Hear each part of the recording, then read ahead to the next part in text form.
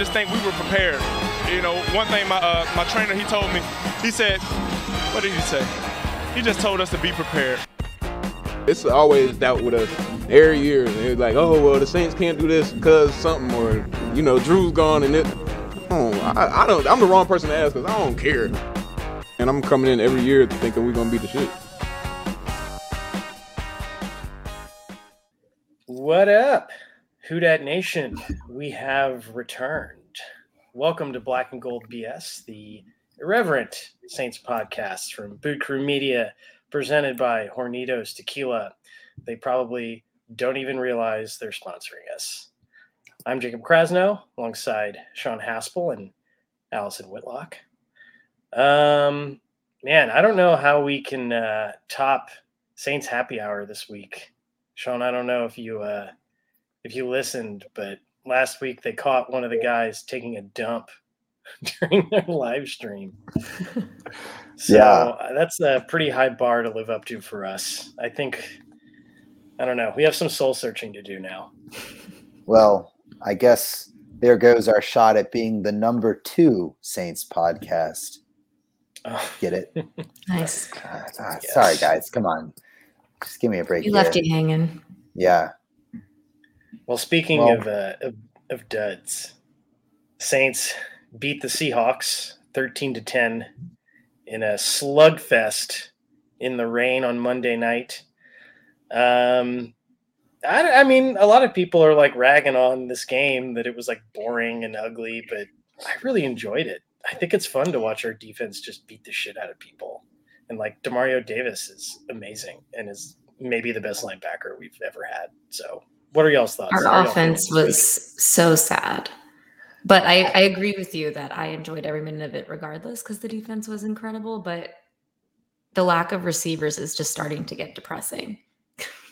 Yeah. I feel like it's like a bit of like Groundhog Day because we've definitely like described a couple other games this season before as being like a total paradigm shift from seasons past where we'd win all these games in a crazy shootout with Drew Brees throwing for 450 yards and 4 touchdowns and the defense giving up almost as much to the opposing quarterback.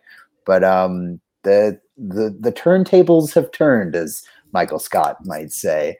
The Saints have one of the best defenses in the NFL this season and a pretty average to below average offense. And it's the reality in which we currently live with this team that a lot of these games are going to be defensive slugfests. And in the NFL, I mean, it's hard to like keep a team down offensively. So it's definitely not always the most sustainable method of winning games. I mean, our defense, I mean, the days of like the 2001 Ravens defense where they held teams to like a touchdown a game are over. But our defense is balling out right now. I think we're number 3 in DVOA, which is the like all-encompassing metric that Football Outsiders puts together. And then just in terms of standard stats, we're number 3 in scoring defense and number 8 in yards. So like by any metric, we are a like elite and I believe championship caliber defense. However, our offense is currently 29th in yards and 17th in scoring. That being said, I mean, both those numbers are both negatively and positively impacted by how good our defense is. We don't gain a ton of yards because our defense puts us in like pretty favorable field position. So our average starting field position is going to be better than a team that has a bad defense. And we score more easily because of the good field position we have. So, our defense is definitely the strength of this team. The players have said as much. I think it was Malcolm Jenkins and Cam Jordan, I believe, both said that they know that they're the strength of the team and they take pride in that as the defense. So it's definitely we're kind of like through the looking glass in terms of recent Saints history. But it's almost like we're throwing it back to the Dome Patrol days, to be honest. But like you said, Jacob, I mean, Demario Davis, I mean, he's he's the best Saints linebacker since the Dome Patrol days, and you could debate the merits of where he would fit in with Vaughn Johnson and Sam Mills. No, sorry, John Vilma and all the other recent guys, but I mean, Demario is just that good. It's really a pleasure to watch him play. Apologize to Scott Shanley for insulting him and not bringing him up in this conversation. And Demario Davis has better hair than Scott Shanley too, so I'm sorry. My back has better hair than Scott Shanley because he doesn't have hair. I don't hate Scott Shanley though. He was fine. He's good. Yeah, he's fine. He's fine. He's no David Hawthorne, but I mean, oof. We do not speak of the linebackers of that era, of the toilet bowl uniform collar era Saints. Him and Lofton, Stephon Anthony. Oh no, I've caused an allergic reaction. Yeah, I feel bad bringing up this name nowadays, but like the only other defensive player that like I just thought was like so confident that he would make a play and would like save us was Darren Sharper. Like Demario Davis is like that level of a playmaker, different kinds of plays. But like, I don't know. I feel like I'm wrapped in the warm blanket of Demario Davis. And nothing can go wrong. With your consent, though, Jacob. With your consent. Yes. His consent matters. He has my consent. Yeah. I mean, that's gone off the rails. It has. I knew I should. But I mean, to get it back on the rails, I mean, that's just how good our defense is. Like, am weirdly confident every time our defense comes out that like they're probably going to at worst like give up a field goal. And I mean, I know like we can't put all of our eggs in that basket, but I mean, knock on wood, the days of like our defense actively losing us games, I think at least this season are behind us. So, and that came to be on last Monday night. Yeah. Like I mean, look, we give up less than 17 points a game on average. If you told me that going in, I'd be like, great, we're going to win every single game. But that obviously turned out to be untrue with the offense. But I do think Kamara's something to talk about, and he's only going to improve with the Ingram trade, which we can get to later. But he generated 60% of the total Saints offense. I actually loved on like 3rd and 10 in like late in the game, just calling a Kamara run and he gets 12 yards. And I was like, that's how inept our passing game is. But like, I loved it. And he just is by far the most complete athlete on the offense, which it just gets better every week with him and only going to improve now that we have 2 dual threats in the backfield again. And just like their friendship brings me joy. Beautiful. Yeah, Alvin was amazing on Monday. It got to the point, and the broadcast highlighted this, that the Seahawks were literally double teaming him off the line of scrimmage, which is something you just like don't see in the NFL, especially like with a running back coming out of the backfield. That just like doesn't happen. And the offense like didn't do a ton outside of that. I think if you look at the box score, I mean, Alvin had like 150 receiving yards about there and a touchdown. 130 and 50 rushing yards. Got it. Okay. And then after that, Troutman had like 30 something. And then it was sad and pathetic. Like, Callaway had like 30 yards. Yeah. So the state of our receiving core is down very bad at the moment. So Traquan Smith's return to the field was pretty much a nightmare, to be honest. Just as Kyler Murray threw a pretty disastrous interception. I don't know if you guys are watching that game. As we were is halftime over? It is. For our listeners, as we're recording this game, the Packers are taking on the as of now undefeated Cardinals on Thursday Night Football, and Packers are up 10-7 just out of halftime, but Kyler just threw a pick in his own red zone. So we'll see if they can bounce back from what's about to be a larger deficit courtesy of Aaron Rodgers. So sidebar, who do we want to win this game? Right. I was about to say this game does have some relevance for the Saints fans because like we're 4-2, and if the Packers win, the top two teams in the NFC will only have one loss. And right. Yeah. I think we need to be rooting for the Packers because we don't play the Cardinals and we've already beaten the Packers. And if we end up with the same record, we could have the coveted single bye in the NFC. And that's something that's in play. We're 4-2, you know? Yeah, right. I was literally going to say the exact same thing, Jacob. It would be nice to have the Cardinals get their first loss. Sorry to any like people in Arizona that might be listening to this. Yeah, but it'd be nice to have the Cardinals have their first loss, and we do have that. We don't play them this year, so we can't give them that loss. But we have played and have beaten the Packers, so we have that precious tiebreaker over them. Who knows what'll happen later in the season, but so go Pack, go, I suppose. And I also just don't like Kyler Murray. I can't ever really get on his bandwagon. So go Pack, go tonight. Yeah, but I don't blame you. Sean went to Texas, so there will be no reason for OU players. That's true. But yes, so back to our good friend Tre'Quan Smith, man.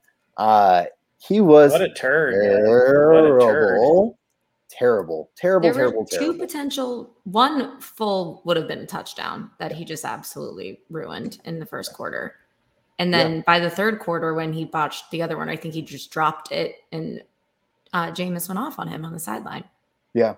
How do you guys feel about Jameis really yelling, hopefully constructively. We don't know exactly what was said, but really getting into Tre'Quan Smith on the sideline. And then if you saw the video, Peyton kind of saw that it was happening and then at least gave the appearance of letting it happen. I was going to say I agree.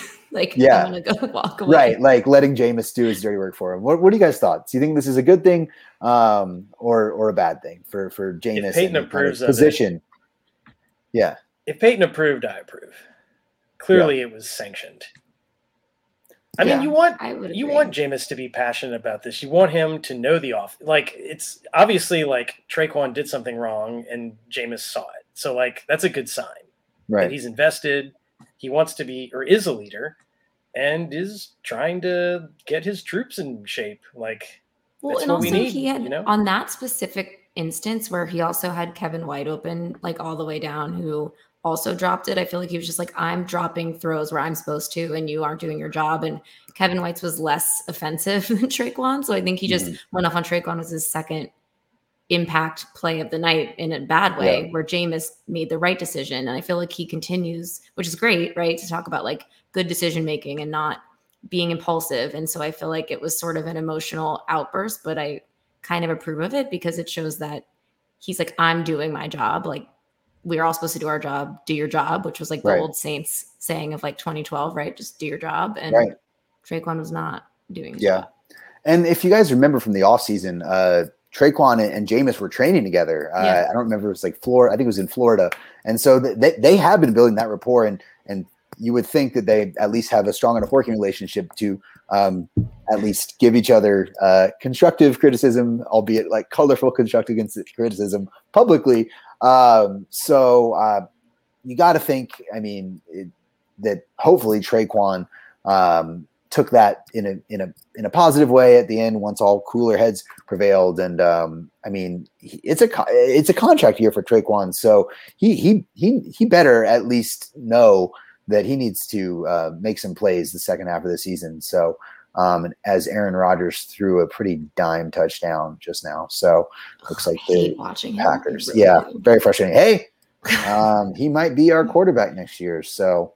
Let's keep that in mind anytime we might criticize him. So I wouldn't hate that, but Jameis this is probably Jameis's best season. He's winning. Yeah, I read. What did I read? He had something about his turnovers. Obviously we all know his turnovers are insane, but he's only had 4 turnovers in 6 games. Something like that, where like he usually had like some crazy number. I'm not being great podcast. Allison, I actually like had found the stat that you're thinking of. I think it was Rich I must have seen it because you liked it on Twitter. So okay, I literally just saw it like 20 minutes ago on my phone. Yeah, so I think this was Rich Eisen first found this, but so Jameis only has 4 turnovers period this season, and all 4 of them came in just 2 games. He's had that Carolina game and then the Washington game actually that we ended up winning. He had 2 turnovers in each of them. So in 4 games this season, he hasn't had any turnovers. He only had 4 games without turnovers all of 2018 and 2019. I think that was a 27 game span. So, I mean, Jameis is limiting his mistakes, and I took some other notes that his completion percentage is not great this season, just below 59%. And I mean, anything below 60 is not great for an NFL quarterback. That's his lowest completion percentage since his rookie year. But his touchdown percentage is by far the highest of his career, and his interception percentage is the lowest of his career. And he's on pace for his most touchdowns of his career and the fewest interceptions of his career. So we're not throwing the ball a ton. I think he's averaging the fewest yards per game of his career, but he's making smart plays. And that completion percentage, and I mean, he's not going to be ever as accurate as Drew Brees. I mean, we literally went from the most accurate NFL quarterback of all time to anything less than that is going to like look way worse to us just because we've been so conditioned the last 15 years as to like what an accurate quarterback looks like. But Jameis's accuracy hasn't been great, but he also hasn't been helped by just drops and bad routes from our receivers. So, but all that being said, I will take the low completion percentage because that means he's probably throwing it away when he used to just fucking force it in and cause a turnover. He's not turning the ball over, and that was like the meme that he became after that like 30-30 season in 2019. And so yes, he's like had some frustrating plays this year, has had some legitimately bad throws, but like the biggest concern that he would just be an essentially unplayable turnover machine has not come to pass. And you have to credit him. You have to credit Peyton and the other offensive coaches for building a scheme this year around Jameis and doing their best to maximize his strengths and minimize his weaknesses,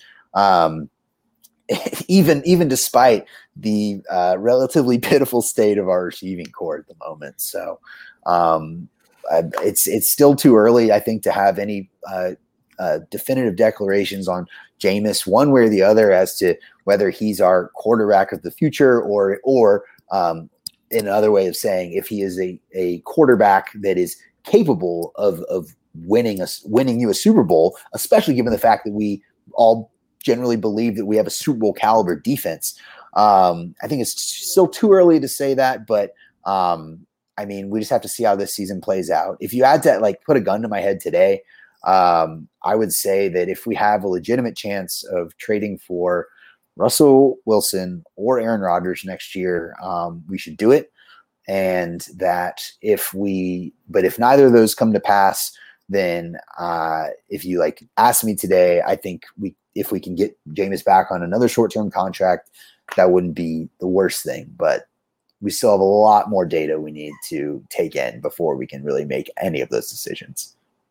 Yeah, a lot of football left to be played, but in my eyes, the bottom line right now is that we can win with Jameis.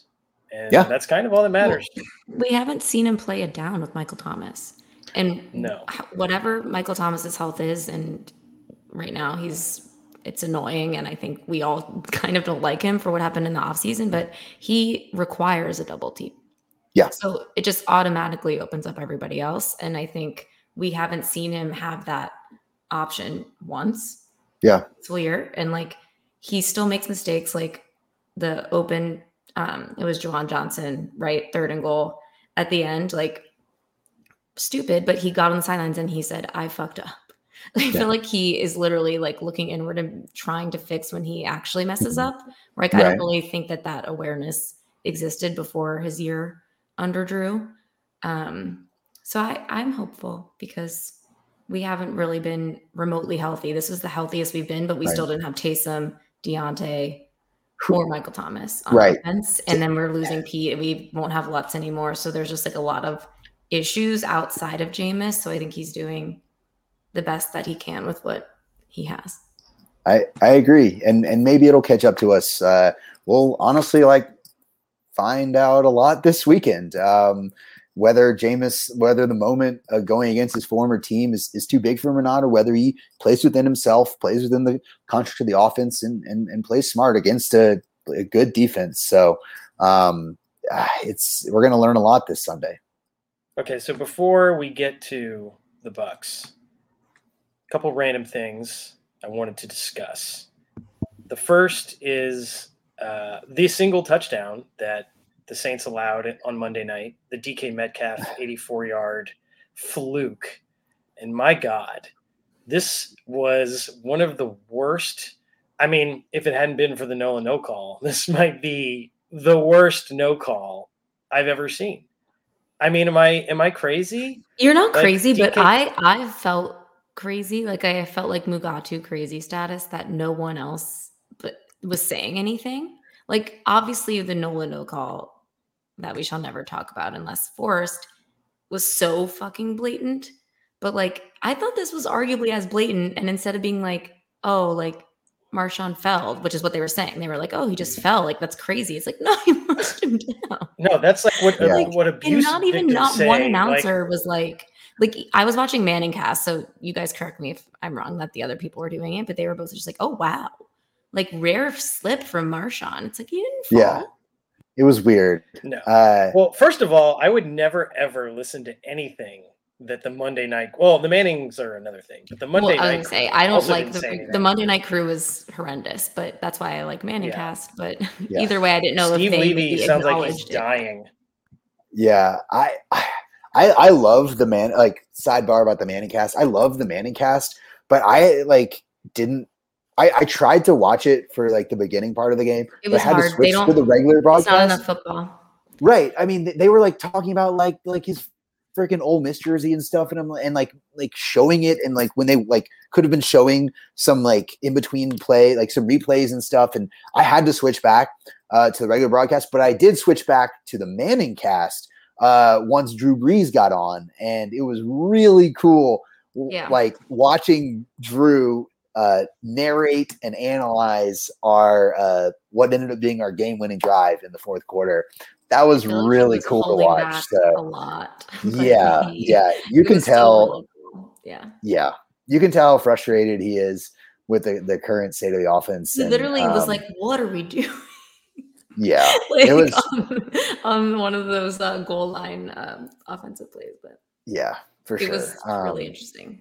Yeah, and that also kind of makes you curious.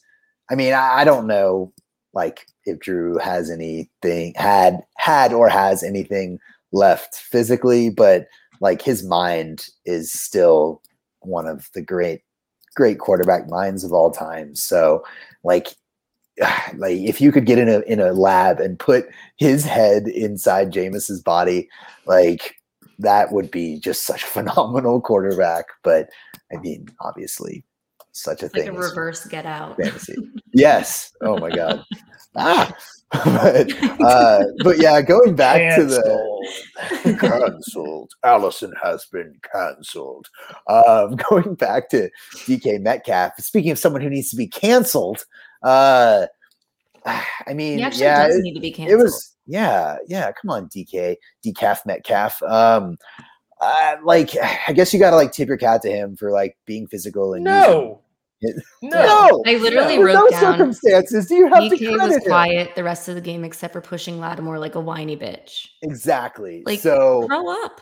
Credit to Marshawn for bouncing back and shutting him down. And pushing him back. I was kind of mad in the moment, but looking back, I'm like, I wouldn't have wanted you to back down from that. It was bullshit. Right. Yeah. You could tell the Seahawks offense was trying to be very feisty. I mean, not just Metcalf, the other receivers. Well, they alluded to it in the post-game presser. Yeah. It was happening the whole game. Right. Yeah. It's a kind of a catch-22 because, like, on one hand, you would like our guys to keep their composure and not be like the second guy who always gets caught. Like it happened to like us 3 or 4 times this game, I feel like. But it also, I think it was might have been DeMario who said like that stuff like fired up the defense, and they like maybe like partially played as well as they did because they were like, okay, Seattle's trying to like talk some shit, and the refs aren't gonna help like gonna help us at all. So like we just gotta like bring the juice, as they say. So yeah, it's a fine line to walk. I mean, you don't want to hurt your team. You don't want to give up 15 yards once, or like let alone multiple times. But yeah, so they just got to keep their composure and not to get too far into our Bucks preview, but the Bucks are going to like try to like press those buttons too, especially Mike Evans. And we know all about the storied rivalry between Mike Evans and Marshawn. Marshawn has locked him down more often than not, really with the exception of that week 1 game in 2018 when Marshawn was just like not focused, and like Mike Evans had like 180 yards and a touchdown. But with the exception of that game, like Mike Evans hasn't done anything. Even in that playoff game, like Mike Evans beat Marshawn for like a 3-yard touchdown, and that was literally his only catch of the game. So yeah, it's going to be fascinating to watch. I mean, that's again, we'll get into the Bucks preview sooner than later, but that's definitely probably the number 1 marquee matchup heading into this Sunday. And score update, the Cardinals just had a really impressive touchdown drive, so they're back down by 3. So close game. You're really dating this podcast with these updates. You're dating this podcast. No, I actually really appreciate it because I don't have a TV in here. Do you have some action on the game tonight, Allison? No, I don't. I'm in like a pick'em, but I don't have specific action on this game. We got burned really hard by the bomb cyclone under not hitting in sad fashion. Bomb cyclone. That sounds like a strain of weed out your way, Jacob. Yeah, it rained really hard on Monday. It sucked. It's like the hardest I've ever seen it rain in LA. I know my work team in LA, when it rains, it's like they talk about it in meetings. They're like, "Oh, how crazy was this?" It's like, what the fuck? It's like, it rains here like every other day. I just have to deal with it. Right. Yeah, we grew up in a place where it rains literally every day in the spring. They're like, how cool was that? Did you hear the thunder? I'm like, guys, act like you've been here before. Yeah. What is that noise? Okay, so one before we move on to the Bucks, one thing I want to do is I want to start a tradition on this podcast. When there's a bad call, I want to name the referee crew on the podcast, put them on blast, and insult them. Just because we can. We have this platform. I think we should shame them because they deserve it. So Sean Hockley, Terry Killens, Ed Camp, Greg Bradley, Tom Hill, Chad Hill, Rich Martinez, Tyler Ceramelli, Mark Bitar. Fuck you guys. You called a terrible game. I hope a bird shits on your face. Would y'all like to add anything to that? I think you covered it, man. Did cover most of the bases, but I'll just say that I am aligned with you. It ran from non-call to the worst spots I've ever seen in my life, multiple times, to not calling offsides more than once. Really ran the gamut of shit calls. So there was also a terrible, shame on them. I mean, there's no excuse. Like, I wrote about it this week in my article for Boot Crew. You should read it if you haven't read it yet. Like, if an MLB umpire can see thousands of pitches a year and get 94% of them right, like, there's no excuse for the biggest receiver in the league, like, running down the sideline and pushing somebody down in front of millions of people, and, like, you don't call it. There's no excuse for that. You're stupid. You're a stupid, stupid ref. There was also a really bad call in the third quarter that was, like, roughing the passer on Davenport, where he, like, that was like the worst call of the night, in my opinion. Didn't they call OPI on Traquan too when it was not? Maybe it wasn't Traquan, but they called an OPI on us that was very questionable. It was Traquan. Yeah. I think he dislocated that defensive back's knee or something. Yeah. Play. I don't know if that was a weird play. I don't know if he thought it was a running play and just started blocking, or He really was and then James, not but Jameis there thought he was mentally. going to be pop open and throw it to him. So that was a weird play. Not a banner night for old Traquan Smith. So, yeah, we're gonna need him, and he's gonna need himself to bounce back for sure. So. All right, so let's move on to the Bucks. This is. I had one more game. Seahawks thought. Sorry. Oh yes, go ahead. Please drop it. It was just that I feel like I've had really bad PTSD from Lumen Field in the Drew Brees days, but the last 2 times we played, it hasn't been with Drew Brees, and we've been 2-0. That's true. Don't you guys agree that you have Bridgewater. really negative connotations? So they showed the fucking Beastquake play 100 times. I feel like there was another playoff game we lost 12-9 or something. It was fucking bullshit. And then we've gotten our ass kicked there all the time with Drew. And then when we went back there in the Drew era, he was hurt and Teddy played and won when nobody thought he would. And then we won this game. And both of those scores were low. But I feel like I'm not going to feel negative anymore over there. Also, Lumen Field. Right. I feel like we've an intimidating name. No, it's not. Yeah. But it looks intimidating when you're looking at it. Right. I agree. The name is not as strong as Caesar's Superdome. Right. Enter Caesar Superdome at your own peril. Yeah, I think the Legion of Boom era is over. Definitely. And it's still a loud place to play, and it's never easy playing in those elements. But the Seahawks, especially, okay, they didn't have Russell Wilson. We have to totally. I'm not giving us all the credit in the world, but I feel like anytime someone would be like, "Oh, how do you feel about the Saints?" But in Seattle, I just have this horrific memory of when I watched that 2011 playoff game. And I was I don't know, we always fuck it up. Right, So, no doubt. Yeah, I don't feel that way. For sure. Yeah, I feel like that definitely was a seminal moment in recent Saints history that kind of scarred our collective psyches. So, but I think we've put those demons to bed, hopefully. I have never seen a replay of the Beastquake. I've never seen it. I've seen the first you didn't couple watch seconds. The pregame at all? Channel. I guess you guys, it's so early for you, but when we're on Monday night, I just turn it on because I know they're going to talk about the Saints all the time. They had some one-on-one with Jameis and Alex Smith. That was kind of interesting, whatever. But that's cool. 90% of it was showing that replay. I was this is horrendous. Yeah, I have no interest in ever reliving that moment ever again. I don't blame you. I don't blame you. I don't want to. Let's get on to the Bucks. Yeah. Anyway, Allison, who's your player of the game? Let's not gloss over that. True, we cannot cross over it. My player of the game has to be Kamara, I think. It's between him and DeMario. DeMario was incredible. 4 tackles for loss, 2 sacks, just overall, just a dominant force.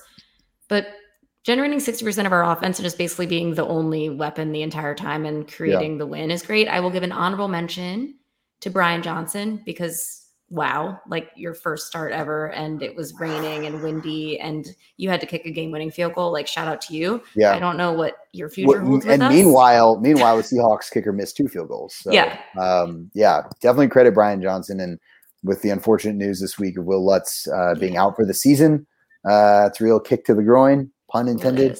We're gonna have to ride with Brian Johnson this season. So welcome, kid. Not shout out the special teams. Right. Yeah. Can't shot Blake every single week. Right. And if you saw CD Deuce's Instagram live locker room celebration video, Blake Gillikin's got some moves. He was hitting that gritty pretty good. So I think he's going to be a fan favorite for quite some time. Locker room presence for sure. Yes, absolutely. Our kicker has a nice little porn stash going, little pencil thin mustache. Well, those Virginia Tech guys, Jacob, they like to party. Go Hokies. The Lutz news. Something must have gone really wrong for him to be out for the year. Yeah. Like my dad texted me and he was like, there must be something wrong with our team doctors. Like, why are they, like, I have to look into this. Like, okay, Dad, like, whatever, man. Like, I don't know. Like, people get hurt. Well, oh, I can't wait to get him on here and hear these opinions in the flesh. Yeah, I want to talk about the 5'9" elephant in the room, the return of beloved Saints running back, number 2, career rushing leader, Mark Ingram II. Welcome back, Mark Ingram. Saints made a trade with the Houston Texans, bringing back former first-round draft pick Mark Ingram, beloved locker room leader. 2 Heisman Trophy winners on the Saints right now. 2 Heisman. Jameis and Mark Ingram. That is true. 2 Heisman Trophy winners. Yeah, I mean, I'll just say I'm so excited to have Mark Ingram back. I mean, besides the need for the Saints to have a backup running back to spell Alvin Kamara this year, after Latavius Murray, like, just was not doing it in the preseason, and we gave him the boot. And Tony Jones Jr., who is very promising, he's dealing with some injuries himself right now. And they brought in Lamar Miller and Devine Azigbo, and I don't know if either of them really got anything left. But Mark Ingram, welcome back. Obviously, he's very close off the field with Alvin Kamara. And he played pretty well for the Texans this year behind a terrible O-line, running into fully stacked boxes like 60+% of the time. And we'll see how much juice he has. But at the very least, he's going to be an incredible locker room presence and an absolute fan favorite. And I'm so excited to have him back. Here's hoping he busts out the Who Dat chant on the field before the Bucs game on Sunday. Sean Payton was like uncharacteristically open about their plans with Ingram. He was just like, yeah he's going to play. Like, we hired him to play. So it was awesome. I think this is going to be maybe a close to like a 50-50 split in like workload, like the way it used to be. Like, if Ingram still has juice left in the tank, I mean, they really need to save Kamara's legs. Yeah. Because he's on pace for like 300 touches this year. And like running backs don't ever recover from that unless you're Derrick Henry, who somehow did after last absolute season. But like, freak of human nature. Kamara needs help. The whole offense needs help, but like Kamara for the future needs help, or his body's going to break down. Right, absolutely. And that being said, I also could see us using them on the field at the same time together. We did that a little bit in their couple seasons together, but especially this season with the receiving core. I was going to say, it just opens Kamara to line up wide out. Yeah. And they still have to match him up, and then it opens up the running game. A lot of play action opportunity. I think it's great. Exactly. Yeah. Put Alvin out wide or in the slot, and you can put Mark in the backfield, and just trying to put as many good players on the field as possible, because right now we don't have that many good skill players. Also, looks like Deontay Harris is going to be back from his hamstring injury, thankfully. So we definitely need his top end speed. Unfortunately, it doesn't look like Taysom Hill is going to be back from his concussion this week. That's definitely scary.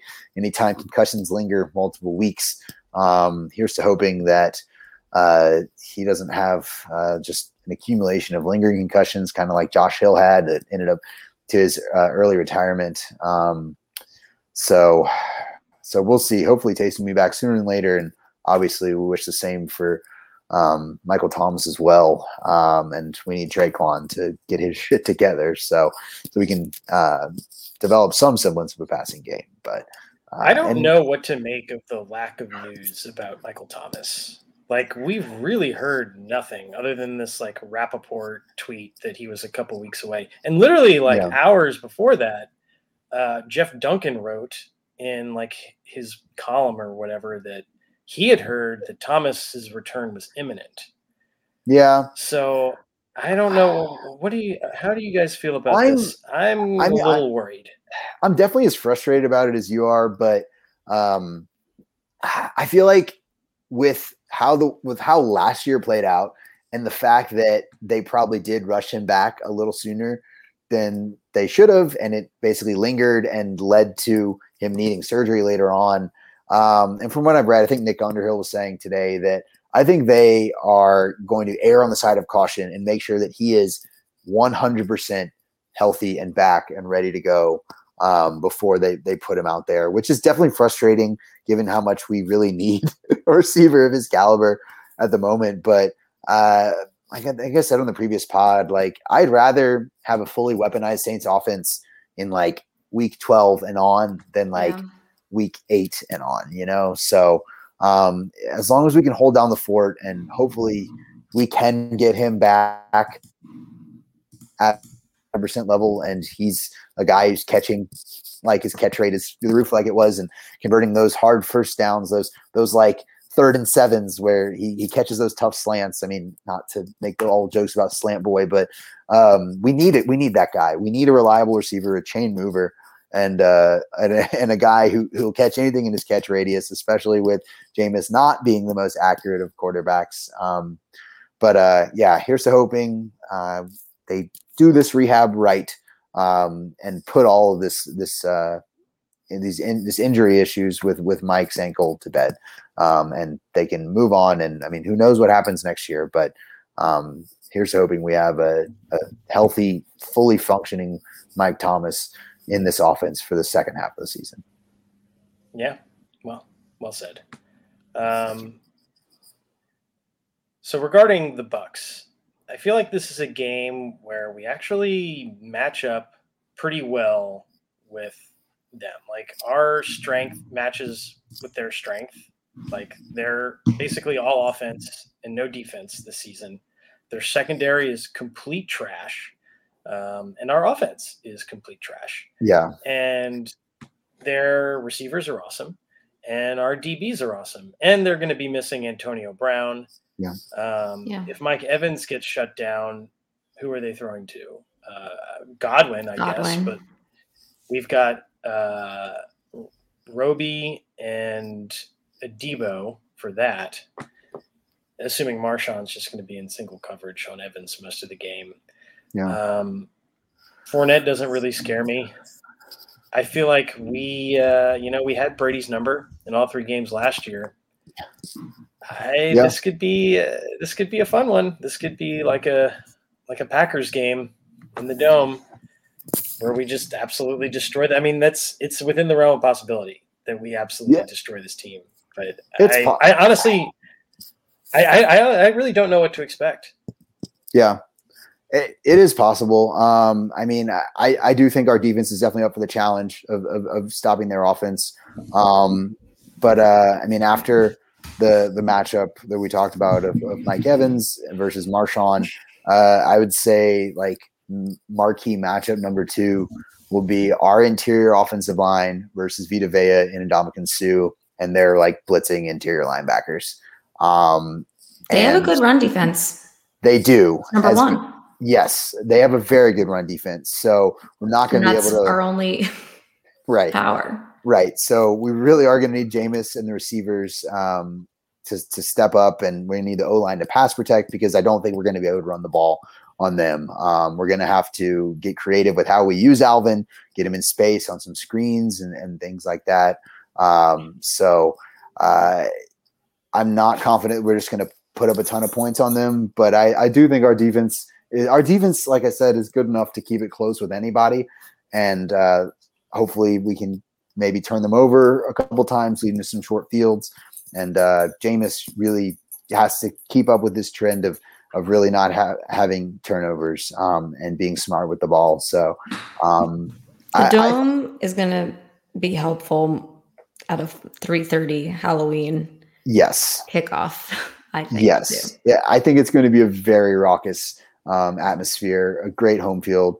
And like, I think sometimes we forget in like all the disappointment of that terrible loss to the Bucs in the playoffs, that like, it was at home, but that was like a severely neutered Dome crowd. Like there were some fans there, but it wasn't the Dome.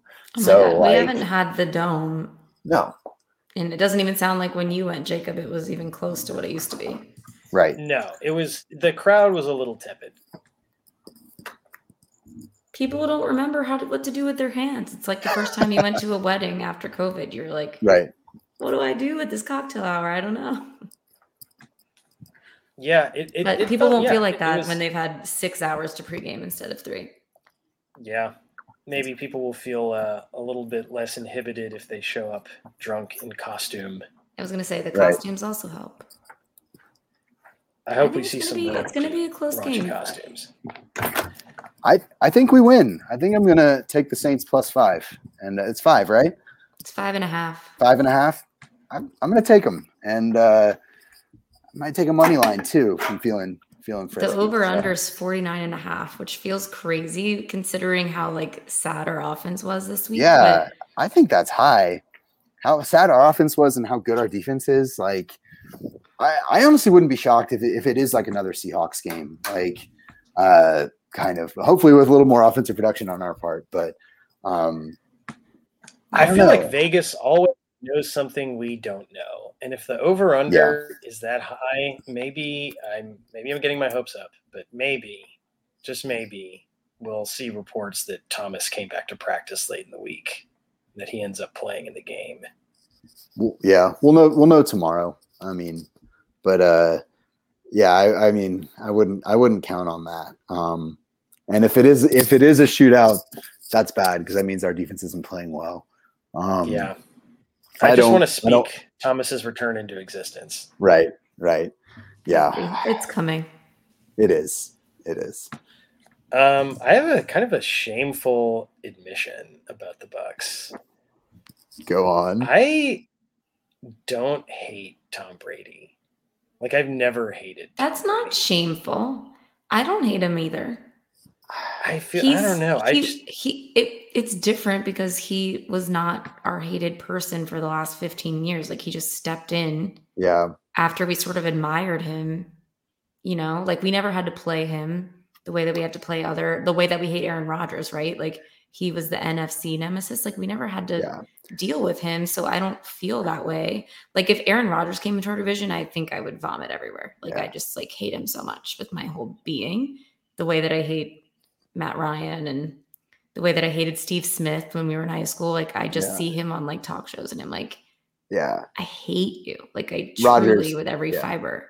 He just threw a pretty sweet touchdown. So it's they're back up by 10 in the start of the fourth quarter. But and like he got bullshit MVPs and like Drew doesn't have one. And just like makes me mad. But that's how it doesn't make me mad the way about Tom Brady. It's just different. I think that's how I feel about Tom Brady and his championships. I feel like I don't like Tom Brady, but I can also admit that like most of my disdain for him is like just based on jealousy that like he's a guy. I mean, I forget the exact numbers, but if someone put up a chart of like elite like quarterbacks of the last like 20 years and how many seasons they played with good defenses, like top 10 defenses. And Tom Brady has basically played with the top 10 defense every year of his career. And like Drew Brees has played like 1 year of his career with the top 10 defense. And it's like, it's that it makes it a lot easier to win. Yeah. Don't you guys relate to Chiefs fans a little right now? Like, I feel like they are like the Saints of yore, where like we'd go 7-9 and Drew Brees would have like ridiculous years, but like it didn't matter. Not that Mahomes is even having a good year. Right. It's like it doesn't matter how good your quarterback is if your defense is that bad. Yeah. And the fact I don't feel for them. They hired Spagnuolo.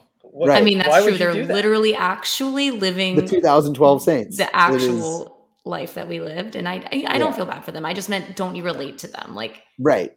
Oh yeah. You have all of this talent and it doesn't matter. Right. I think we've always had this mentality of like New Orleans versus the world, but like, especially after the no call, I just don't have sympathy for like other fan bases. I didn't mean like, it if as bad sympathy. things happen. Yeah. Well, I'm just clarifying. Like, I want them all to feel my pain. Feel pain. Like, yeah, I agree. I do want everyone to, no one will feel pain like that. Right. Again. I hope not. I mean, actually, I do kind of hope that they do, but I just don't see something that absurd ever happening again. But yeah, I agree. I kind of enjoy it to a degree. I just wish it would happen to other people I hate more than them. Yeah. Yeah. It's an interesting. Like the Rams. Thing. Like, I fucking hate them. That's another Yeah, example. well- Like I didn't even hate Stafford before, but now I hate him. It's different than Tom Brady for some reason. Like I just hate the Rams because it's related to that experience. And even old Saints, like they were our rivals. So I just they done. It's interesting that we love the Saints and we love the game of football, but we hate the NFL and the institution and everything that comes along with it, except for our team. Like everything else can burn. Yeah. Except us.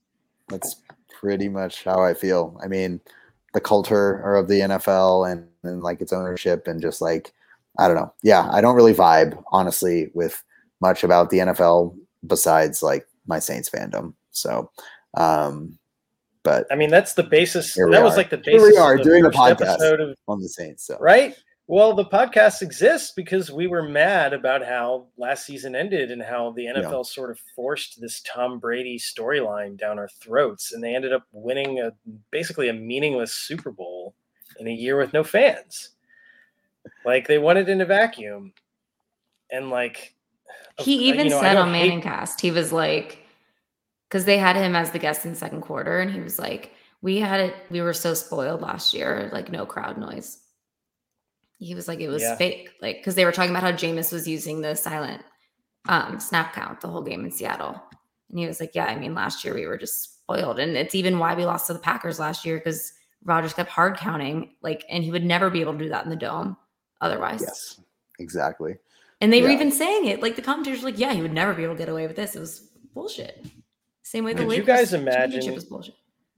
Like, this is probably not a healthy thought experiment, but like one of the reasons why I don't despise Brady is this report, which I think is probably has some truth to it, that he would have come to the Saints, wanted to sign with us had Breeze retired, and I think we would have gone undefeated. Like we would have been incredible with Brady.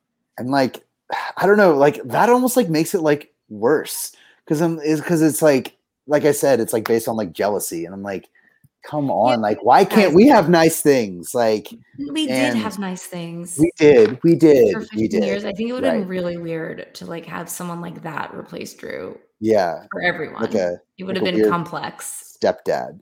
Yeah. This isn't complex. It's like, I hope he does good. He's so fun. Like having Tom would have been like, oh no, do we wish we had him for the last decade, 2 decades? Like, yeah, fuck. What does that mean for like what Drew did for us? Like, it's weird. I'm glad that didn't happen. Yeah. Me. Hand up. All right. What do we think's going to happen here? Throw out some scores. I'm throwing 2017 Saints. I think 2014 Saints. We pick off Tom Brady on his attempted game-winning drive and seal the deal with our Super Bowl caliber defense. I'm going to predict Saints win 34-3 because I have Tom Brady in fantasy and I absolutely have to win. And of course, this will be the week that he throws like 5 interceptions and fumbles and does nothing. And I will lose because my fantasy team is doomed. But the Saints will win a big one. That's my prediction, and I'm sticking to it. Nice emotional hedge. Sounds like we should all bet the under. Yeah. Based on those predictions. Yes. All right. Well, nobody can see this because it's a podcast, but Sean's being stared down by his wife. Now, with her in the room, we need the Hornitos ad read. We can't end the blink twice. Hornitos, for when your wife won't even listen to your podcast. Less than an hour. That's the Hornitos that I'm gonna drink to drown my tears. Hornitos tequila. All right, for Sean Haspel, Allison Whitlock, and Sean's wife Caroline, who doesn't listen to the podcast. We'll see you next week. This has been Black and Gold BS. Who dat? Who dat?